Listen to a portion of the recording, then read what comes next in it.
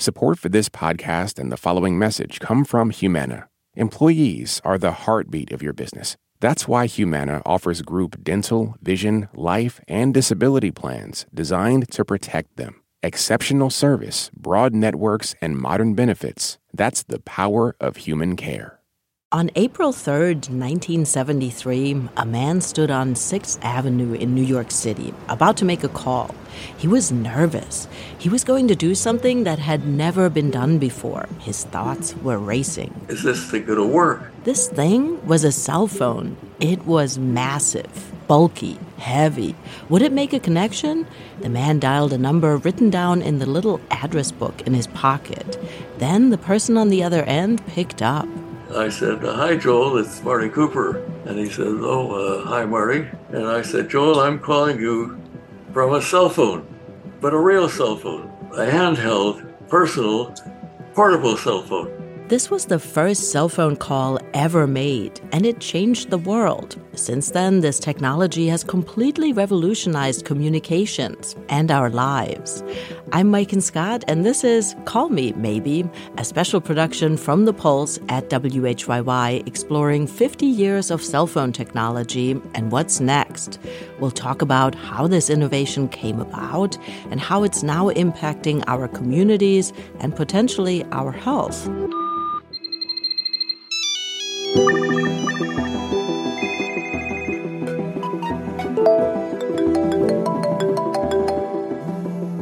To get started, let's hear more from the engineer who invented the cell phone and made that very first call, Marty Cooper. He's 94 now.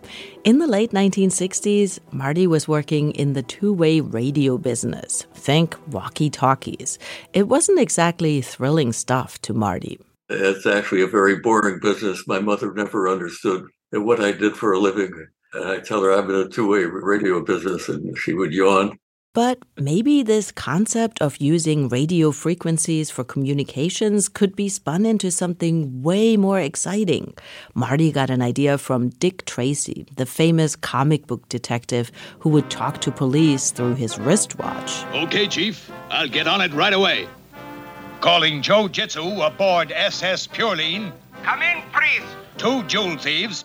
Marty wondered, could phones operate in the same way, be cordless, and go wherever we go?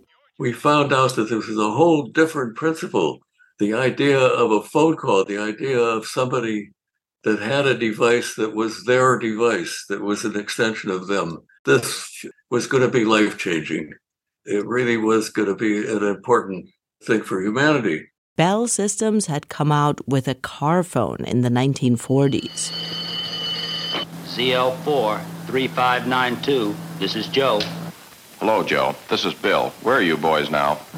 On Route 30. The equipment took up a lot of space. It was heavy and expensive. But by the 1970s, the people at Bell were trying to make these phones more affordable, get them into the cars of more people. But for Marty, that just wasn't enough. We had been trapped in our homes and offices for 100 years with these wired phones, and now we're going to be trapped in our cars, and I just didn't believe that that was the future.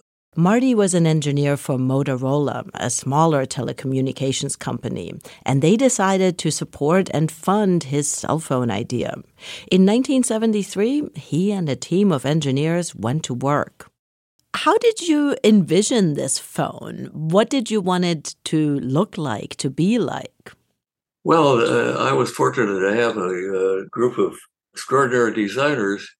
And these guys in 1973, before even the idea, it was known to hardly anybody, came up with designs for 5 different kinds of phones.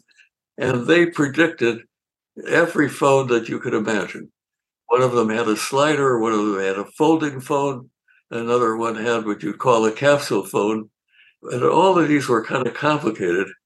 And if we were going to do something as earth-shaking as making a brand new something, the worst thing it could do is make it so complicated it would break before you even had a chance to demonstrate it.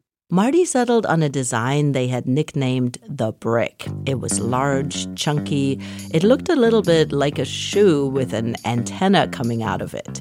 The team was going to make 2 of them. This phone weighed over 2 pounds, which is kind of incredible for something that was supposed to be handheld.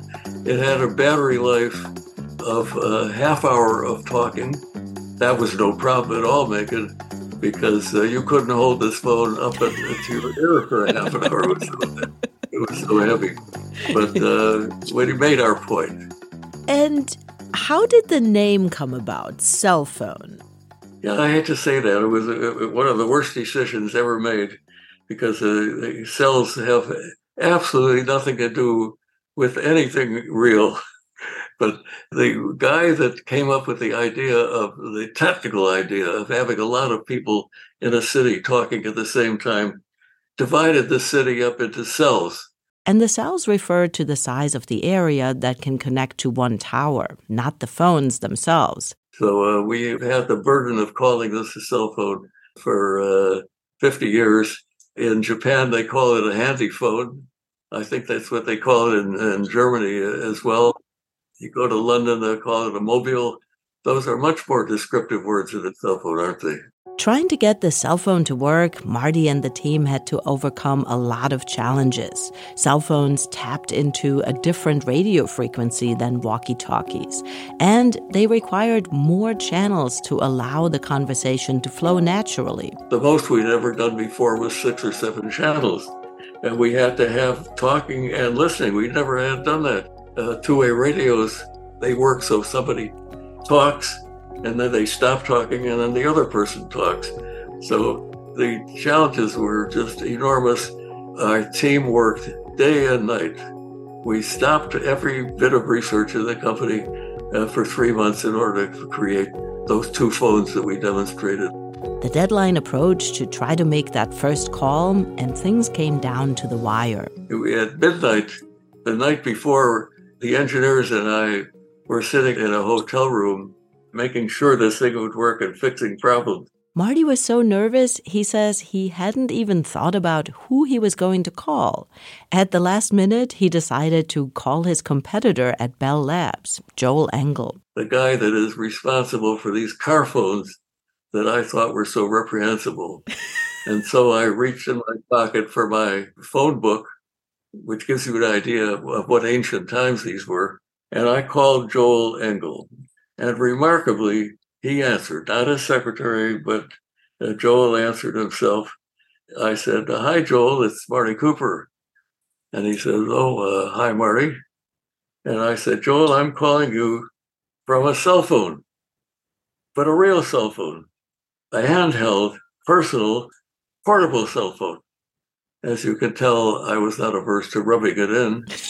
And Joel said, "Really?" He was very polite. We conducted a conversation. And to this day, Joel does not recall that specific call. And I guess I don't blame him. Did you have any idea how much of a genie you let out of the bottle that day? Like how big this would become? Yeah, of course we knew it was going to be big. The story that I told, someday when you were born, you would be assigned a phone number. And if you didn't answer the phone, you had died. We knew that everybody would have a cell phone. But I remind you, this was 1973. The device that we built had hundreds and hundreds of parts in it that had to be hand-wired. There was no way it could be reproduced. Every bit of technology had to be found and reproduced in this one phone. So it was a technical marvel. When you thought about the cell phone in the early days, what was your hope it would bring to people? Was it the freedom to talk whenever they wanted, wherever they wanted? What did you envision as the upside? Well, of course, you got the basic principle right, the freedom to be anywhere and to be reached everywhere. But the nature of our two-way business was improving productivity. And that's what we were convinced the phone was going to do. It was going to make people more productive. There was no doubt in our minds that this was going to be a huge business and that ultimately it would be the way of communicating. We couldn't envision things like messaging, chatting, searching the internet. There was no internet. Right. But we knew it was going to be a big deal. What kind of phone do you have now? What do you use? Well, so many people ask me that question. If I'm going to be a reliable futurist, I have to know what all the phones are like. So I have two phones that I actually use. My latest one is an iPhone 14, and I also use a folding phone from Samsung. And so I try to use them both to understand what the state of the technology is now. The only thing I can tell you about what I've learned is that we still have a way to go. I think phones are too complicated now. The way we use them is not very natural. Holding a phone up to your ear and with your elbow up in the air is not what you'd call a very natural way of talking. We have a ways to go. I think that the cell phone is still in its infancy. I think that the children of today's cell phone, if I could use that analogy, are going to be used for things like connecting to your body, measuring things on your body, understanding when you're starting to get sick, talking to a computer somewhere that does a physical examination of you, not every year, but every 30 seconds. I believe that the cell phone is going to be an important part of eliminating disease. And I really mean that. And finally, where is the phone that you used to make the first phone call from? Oh, where is it today? Yeah. Oh, it's funny. I have the insides of that phone in my office, and the other phone is in the hands of Don Linder. That's the engineer manager who oversaw the project at Motorola in 1973. So Don still has that original phone.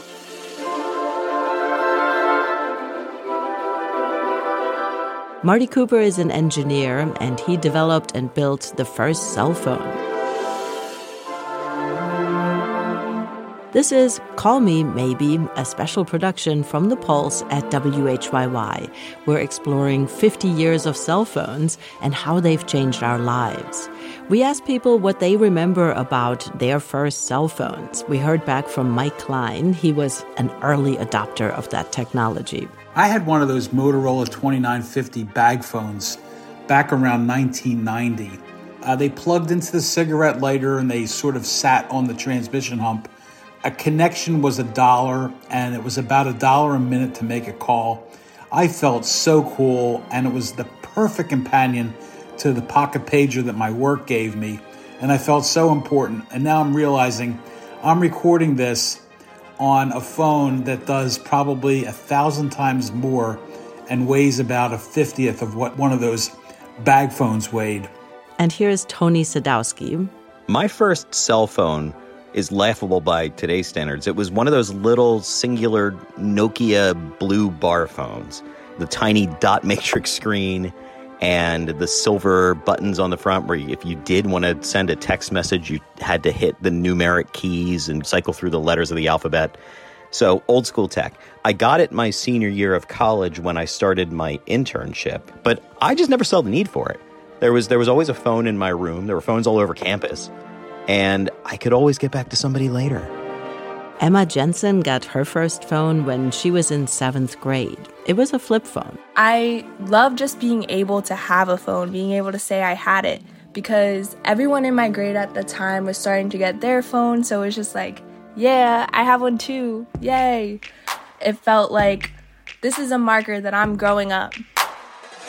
Coming up, people have been worried about the radiation coming from cell phones and cell towers since these phones started to become ubiquitous.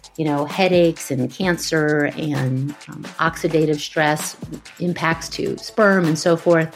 Now, a surprise court decision might open the door to new regulations on what is safe and what isn't.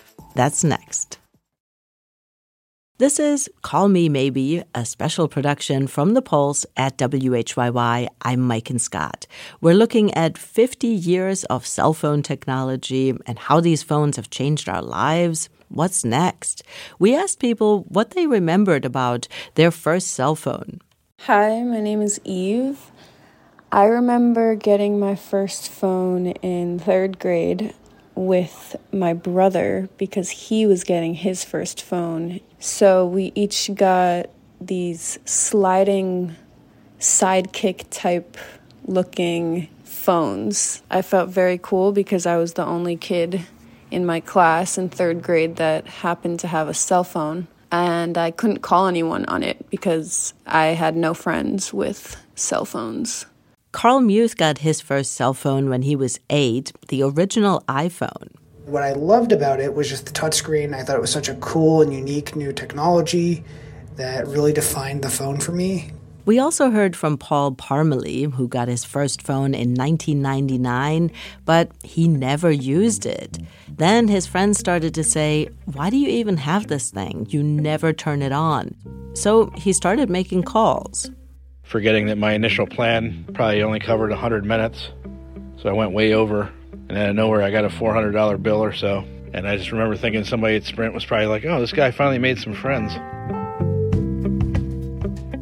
Cell phones have connected us to family and friends for decades. And the way they make that connection happen is through radio frequency radiation. Both the phones and the towers emit this radiation. Since the early days of wireless communication, some people have been worried about potential health risks, cancer, terrible headaches, or even behavior changes. There were lawsuits, arguments, and a lot of seemingly inconclusive studies. Now, with 5G, the much faster and more powerful 5th-generation mobile network, and the many cell sites it requires, those discussions are heating up again, and a recent major court decision could lead to new safety requirements around this type of radiation. Grant Hill has more. Maura Hahn and Mark Hotchkiss live in a small grayish ranch house in Long Beach, California. It could easily be mistaken for others in the neighborhood if it weren't for the front yard. Maura is an artist, and the yard seems somehow fitting. It's lush, filled with bushes and palms and a giant Australian pine tree. There's also this big metal pole, a streetlight, right on the sidewalk outside of the yard. If you turn around, that's the light post. It's been there since Mark and Maura moved in over 20 years ago. Something they never really thought much about until they received a letter in 2021 from a company they had never heard of. It looked like junk mail, so it sat on the kitchen table for a couple of days, unopened. And then when Mark opened it, he goes, "Why didn't you open this?" I'm like, "It was just addressed to you, not both of us." And he goes, "Well, you should read it." So I read it. It's like, holy mackerel, really? It was a notice informing them that the pole outside, that big lamppost, would soon be equipped with a wireless transmission facility, a WTF for short. All part of AT&T's big 5G rollout in Long Beach. And it said, "Oh, by the way, there's a sign on the lamppost." Maura went out to the curb to check, and yeah, sure enough, there was a sign, a simple flyer, facing outward toward the street. Since the 5G network was introduced nearly 4 years ago, more than 30 states have enacted legislation that makes it easier to install 5G cell sites like the one proposed for the pole in front of Maura's home. Mobile markets research analyst Jason Lee says the push boils down to 3 words: Internet of Things. So you're going to be able to connect more devices, more sensors, upwards of 1 million connections in a, square mile.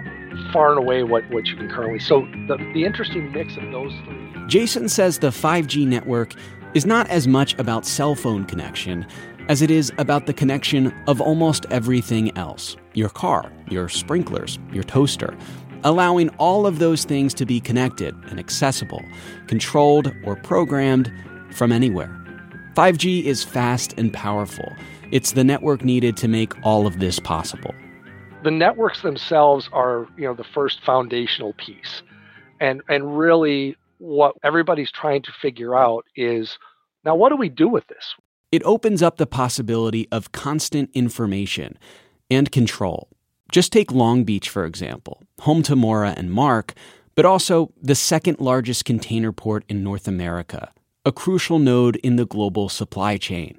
More than 2,000 ships come through there a year, and on board many of them, sensors that capture highly detailed, real-time information about weather conditions and traffic at sea.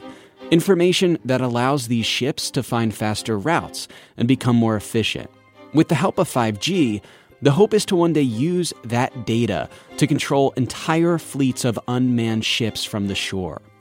There's a lot of money at stake to see it through, future business models. Which brings us back to that lamppost outside of Maura and Mark's house, now a proposed 5G cell site. They had 10 days to file an appeal with the city, and the clock was ticking. Mark wasn't that worried about it at first. When we got the notice, it didn't bother me. Mark is an electrical engineer who once hardwired their entire house for internet access before making the switch to Wi-Fi. So at first, he didn't mind this technical upgrade right outside. But Maura was worried about what are the health effects of this. Maura, on the other hand, had long suffered from serious migraines. So much so that she had to retire from her job teaching art at a nearby college. In the days after they received the notice, Maura decided to consult her doctor about her migraines again. And during that consultation, he said something kind of strange. He suggested that her migraines could be related to something called electromagnetic hypersensitivity, or EHS. What about Wi-Fi? That could cause it. Try and get rid of all your cellular stuff. Get rid of the walk-around phones. EHS is a little-known, under-researched, and controversial health condition where people experience reactions to certain types of electromagnetic radiation, especially the kind that's emitted by cell phone towers or Wi-Fi. Maura looked it up online. There were quite a number of articles that said it's not real, or it's psychological, or these people experience symptoms but could be from something else. So Maura and Mark decided to run a test of their own. They returned to Mark's old hardwired system in the house, went back to using a landline phone, no more wireless internet or devices.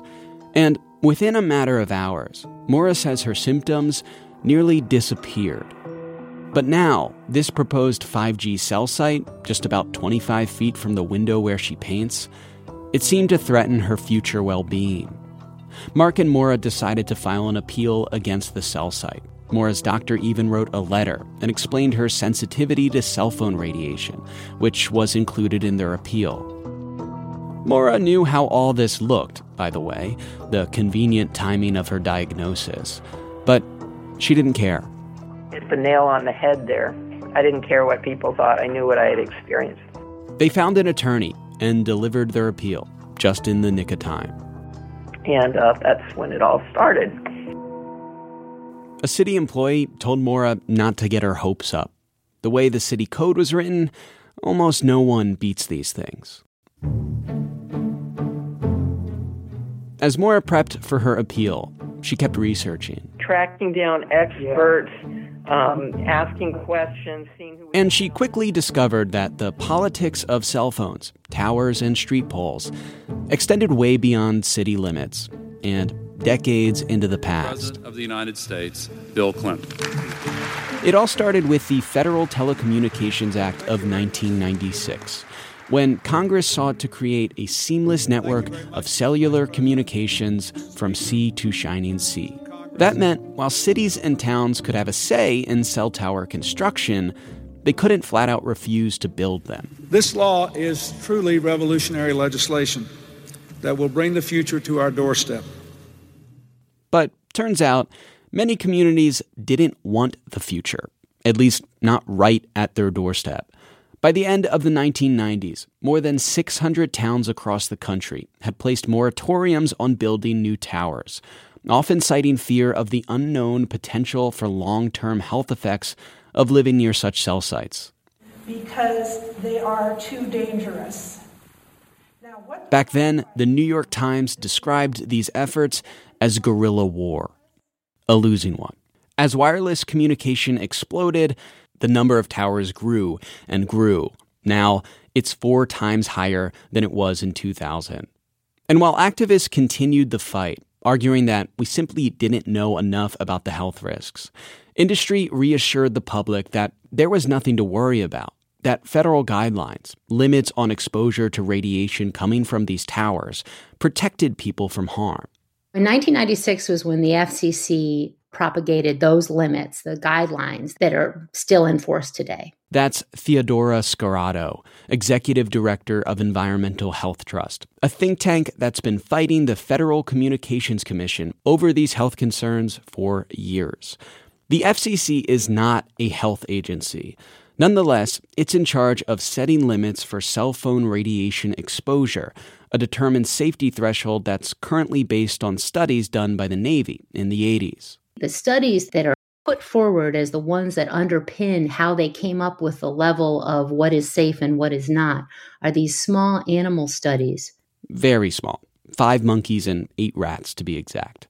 Scientists saw behavioral changes when the animals were exposed to high levels of radio frequency radiation, levels intense enough to heat their tissue, much like a microwave heats food. So in 1996, when the FCC created our current guidelines for cell phone radiation exposure, it focused singularly on preventing these thermal effects in people. But, of course, this was 1996, before cell phones had become ubiquitous.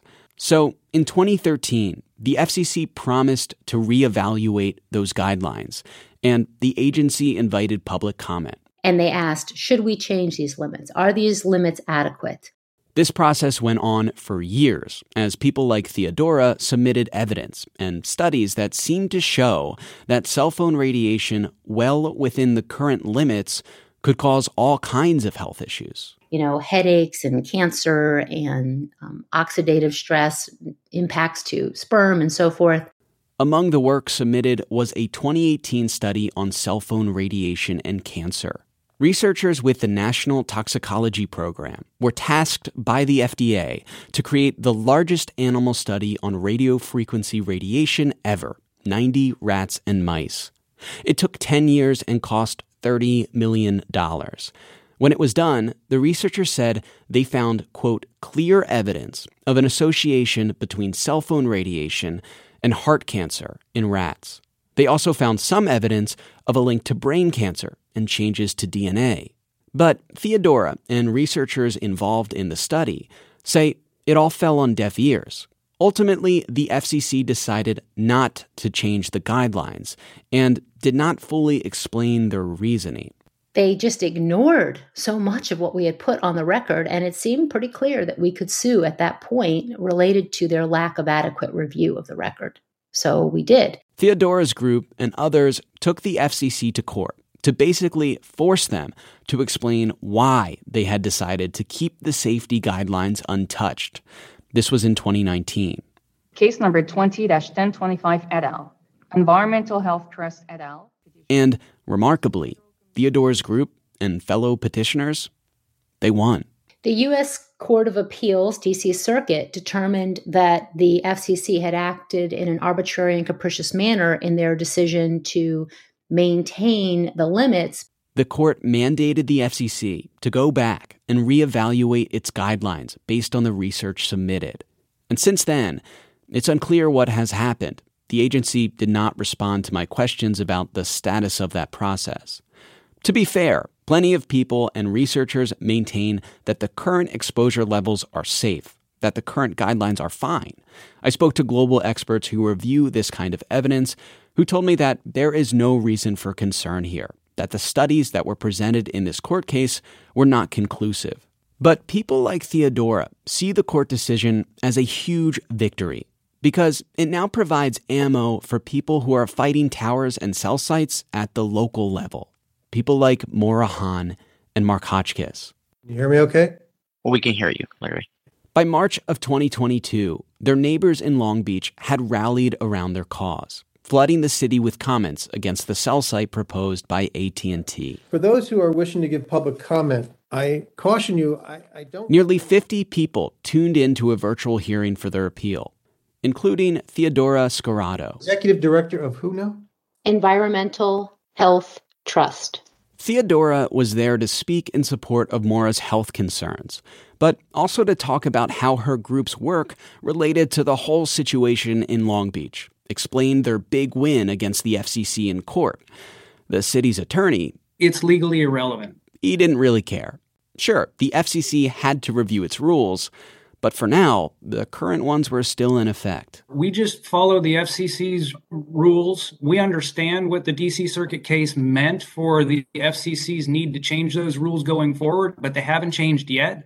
Technically, the decision had no bearing on whether Long Beach should take action against the cell site. I don't want anybody on this call to think that we are skeptics about the effect of RF emissions. It's just irrelevant. Eventually, there was a motion to vote on whether to deny the appeal. It was a tie, 4-4. The potential cell site now hung in legal limbo, both sides unclear how to proceed. But Mora's lawyer, Doug Karstens, was confident AT&T wouldn't go down without a fight, that all of this was much bigger than this one 5G site on a lamppost, that it was a matter of ceding ground. They don't want to set the precedent of moving it to accommodate one person, because now they're going to have to, they think, move it to accommodate everybody else. The company feared a domino effect, Doug thought. And since the hearing, others in Long Beach had come forward against cell sites near their homes. Both parties agreed to a temporary hold on a final decision regarding the streetlight.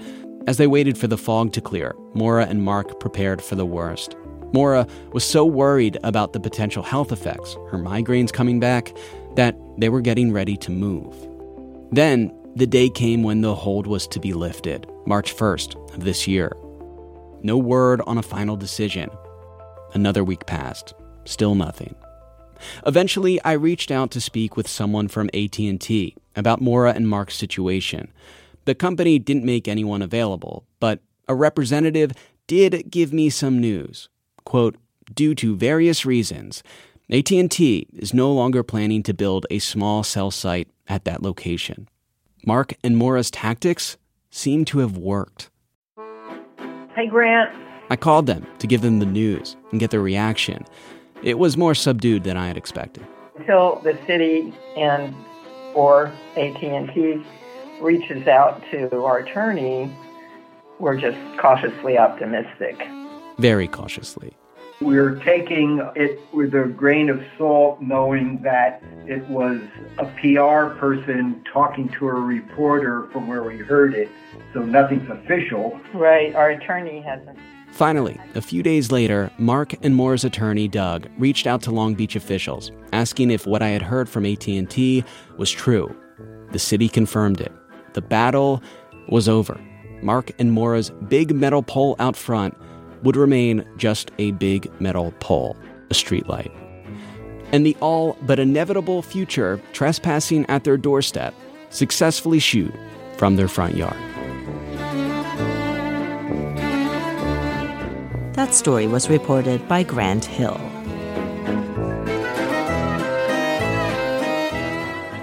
Cell towers irk some people for different reasons because they think they are eyesores. Think about a beautiful landscape, rolling hills, maybe some wildflowers, trees, and then smack in the middle of it, a massive tower. They are big and intrusive structures that change the scenery. There's an undeniable physical presence to them, and because of the nature of radio communication and wireless communication, it needs to be above ground because it's not through cables. That's Jesse LeCavalier. He is the director of the Cornell University Advanced Urban Design Program in New York City. He's also an architect and writer. I think the question is, implicit. What should we do about that? Are we okay with that? Does it matter? Is this sort of like the price of admission to be able to use these devices, or can we ask more of these elements? Yeah. So is there a way to make them look prettier?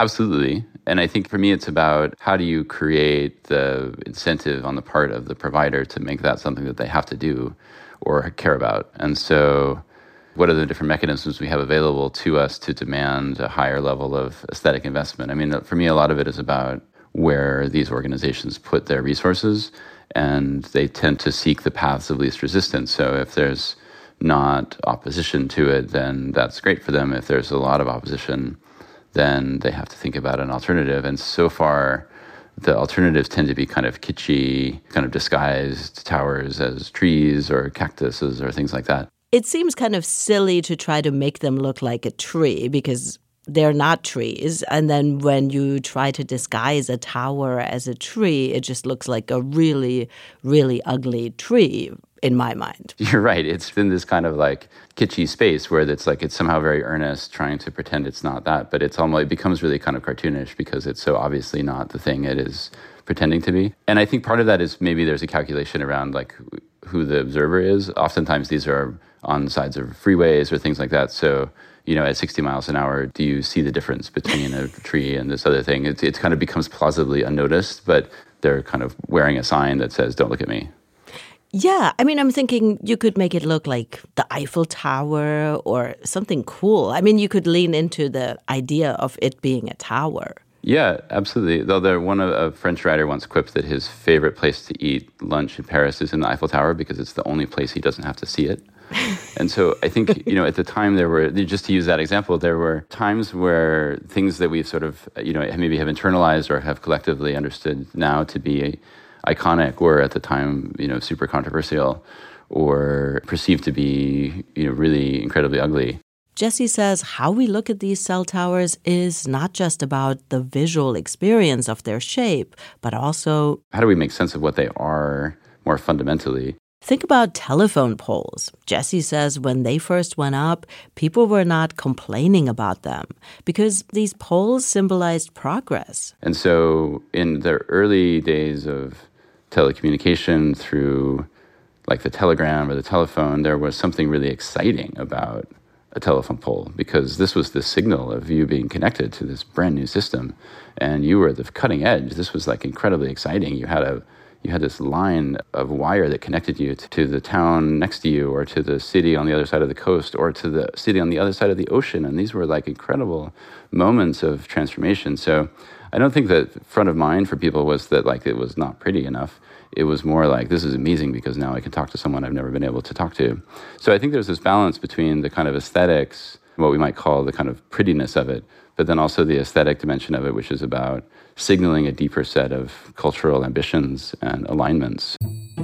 Jesse Le Cavalier is the director of the Cornell University Advanced Urban Design Program in New York City. You're listening to Call Me Maybe, a special production from The Pulse at WHYY. I'm Maiken Scott. The Pulse is a weekly health and science show, and you can find us every week wherever you get your podcasts.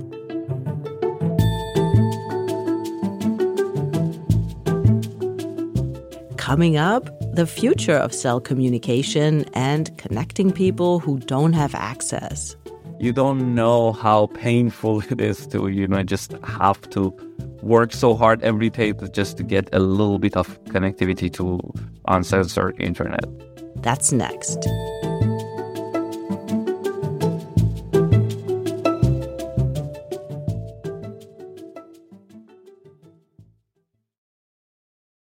This is Call Me Maybe, a special production from The Pulse at WHYY about the 50th anniversary of the first cell phone call. I'm Maiken Scott. We're looking at how wireless communication has changed our lives and what might be next. About 10 years before Marty Cooper made the first cell phone call, there was another groundbreaking development in telecommunications. Good evening, Mr. Vice President. This is Fred Capel calling from the Earth Station at Andover, Maine. The call is being relayed through our Telstar satellite, as I am sure you know. How do you hear me? You're coming through nicely, Mr. Capel. Well, the first telephone message in the world, as a matter of fact, over an active satellite. This was the first satellite call ever. It was made in 1962. Which is another first in our conquest of space. For decades, satellite communication relied on satellites that were more than 20,000 miles away in geostationary orbit. Because of this distance, communication was tedious. It was slow and expensive. But now, startups like Elon Musk's Starlink are betting on satellites that are circling in Earth's lower orbit, much closer to our planet. Eventually, this could mean that all smartphones could connect to these satellites and work virtually anywhere on Earth.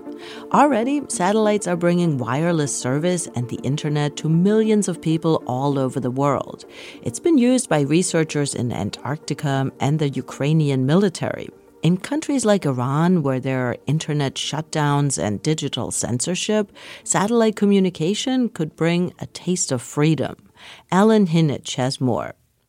Protests have been raging in Iran for over 6 months, and the chant, Zan Zandagi Azadi, Women, Life, Freedom, is heard around the world in solidarity. And protests in Iran are intensifying over the death of 22-year-old Mahsa Amini. She was arrested by the country's so-called morality police. Hundreds of protesters have been killed, tens of thousands arrested. The Iranian government is cracking down hard on the movement, and part of their strategy is to control the flow of information using internet shutdowns and censorship.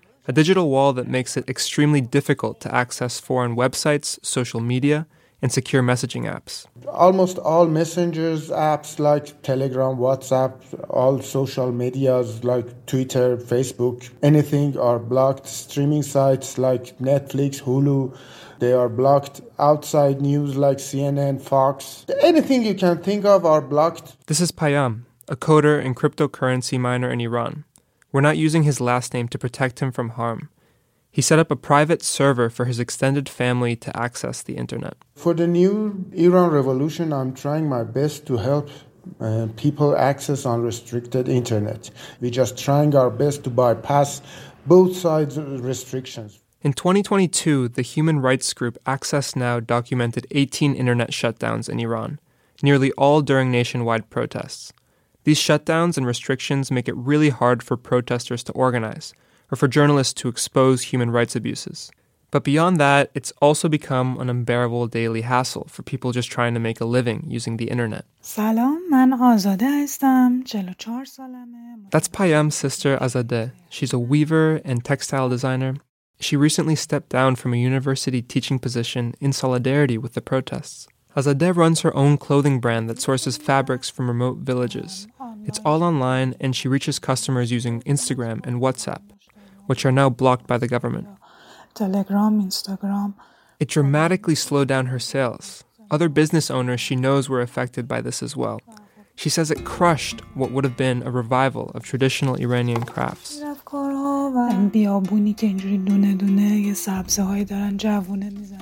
It felt like looking at a desert and seeing small sprouts growing out of the barren land and feeling the arrival of spring. But then a concrete wall was suddenly raised. It felt like bumping into that wall. Those artists had all made plans. They were truly hopeful and had lots of ideas and dreams to fulfill, all of which came to an end, as if the dry, lifeless desert came into view once again. In order to get around these restrictions, the majority of Iranians use VPNs, or virtual private networks. These are usually paid apps that can add online security, privacy, and even trick your internet service provider into thinking that your phone is in a different country. But the government is cracking down more on those too, and as a result, it's gotten harder and harder to find VPN apps that actually work. Man, it's a serious problem. I have seen screenshots of people's phones that are just like tens of different VPNs, and it takes sometimes hours to open these VPNs, test them out one by one to see which one's working today and which one's not working.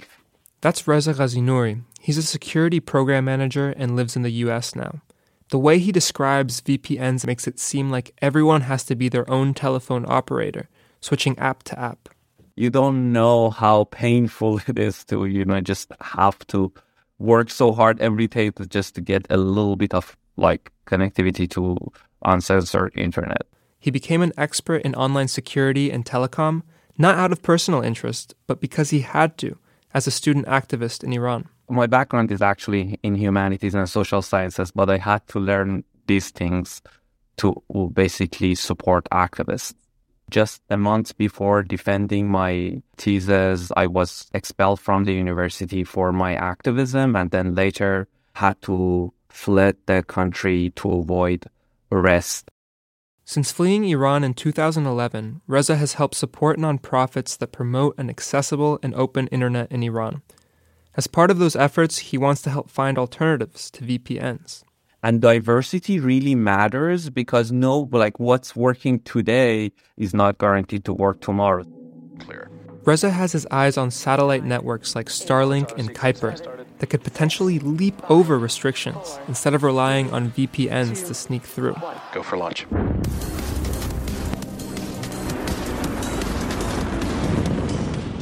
But there's a catch. You can't connect to these satellites directly with a smartphone yet. If you want to use Starlink, you have to buy a $500 user terminal dish that's about the size of a briefcase and has to be set up outside.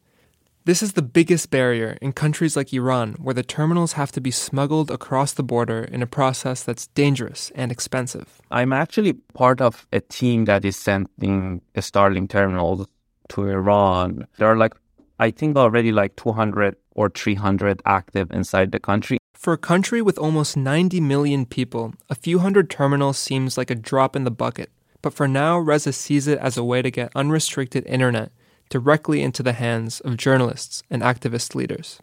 It just denies the regime the immunity of total internet shutdown because their dream scenario in such cases is just to kill as many people as they want without the world knowing about it. And if there are hundreds of reporters in the country with Starlink terminals who can send videos of what's happening inside the country, it does some damage control. So in the short term, that's our goal. But we also have more ambitious goals, like mesh networks, for example, is one of them. Reza is referring to a network scheme where people can connect their routers to spread and share internet access with more users. So if you create an equivalent of that in Tehran, let's say, and then some of the nodes in this network are connected to Starlink terminals and have access to internet, then millions of people might be able to have access. Still, satellite internet feels like a faraway dream to Payam, the coder and crypto miner in Iran. Today I checked some underground resellers for if I can get a terminal, which they are asking for over $1,500. I think it's triple the real price, and there is always risk of getting caught. He worries about the Iranian government confiscating terminals. They may also try to jam satellite signals over cities. Geopolitical tensions could heat up to the point where providers limit or cut off service, which happened with Starlink in Ukraine. So there are lots of potential challenges, but Reza Ghazi Nouri has high hopes that satellite internet will become accessible one way or another. He points to an example, the way satellite TV receivers have caught on in the country over the last 20 years. Initially, they were really expensive, they were really hard to get, and the regime tried very hard to crack down on them. As the receivers got cheaper and easier to install, there were just too many. The regime couldn't keep up anymore. And now Reza says almost everyone has them. You can confiscate hundreds of them. You can arrest hundreds of people. When the numbers go really high, they'll have to give up the way they did with satellite TVs. Soon enough, our smartphones may be able to connect directly to satellites without the need for user terminals. The iPhone 14 is already designed to do this in emergencies, and if more phones are built with the same capabilities, it would be a real game changer in Iran, for people like Payam and his sister Azadeh. As for these days, we pour our blood, sweat, and tears into our work because we feel committed to making progress, to improving our circumstances. There's always a heavy price that we're ready to pay to make our lives better, and are actually paying it with our heart and soul. It's not something you can get used to.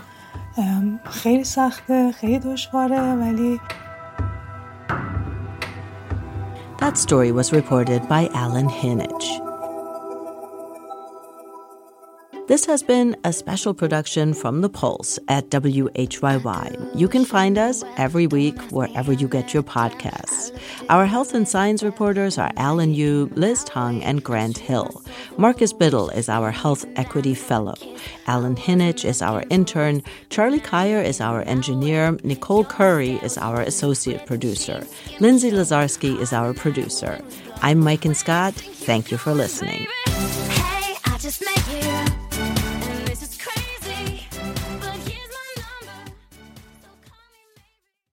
This message comes from NPR sponsor, the Schizophrenia and Psychosis Action Alliance, working to shatter barriers to treatment, survival, and recovery so that people with schizophrenia can thrive. They're one of the few advocacy organizations focused only on schizophrenia and psychosis, and as a result, have a deep understanding of this brain disease. They actively partner with like-minded organizations to conduct research, improve access to resources, and empower individuals with schizophrenia and their families. More at wecanthrive.org. Support for NPR and the following message come from the American Cancer Society. Dr. Alpa Patel leads a team that researches cancer risk factors, and she shares how her team makes an impact. We always do what we like to think of as actionable science. So the work that we do makes its way to things like nutrition and physical activity guidelines for cancer.org, where millions of people come each year to learn about how they can better prevent cancer. To learn more, go to cancer.org. This is my voice. It can tell you a lot about me, and I'm not changing it for anyone. In NPR's Black Stories, Black Truths, you'll find a collection of NPR episodes centered on Black experiences. Search NPR Black Stories, Black Truths wherever you get your podcasts.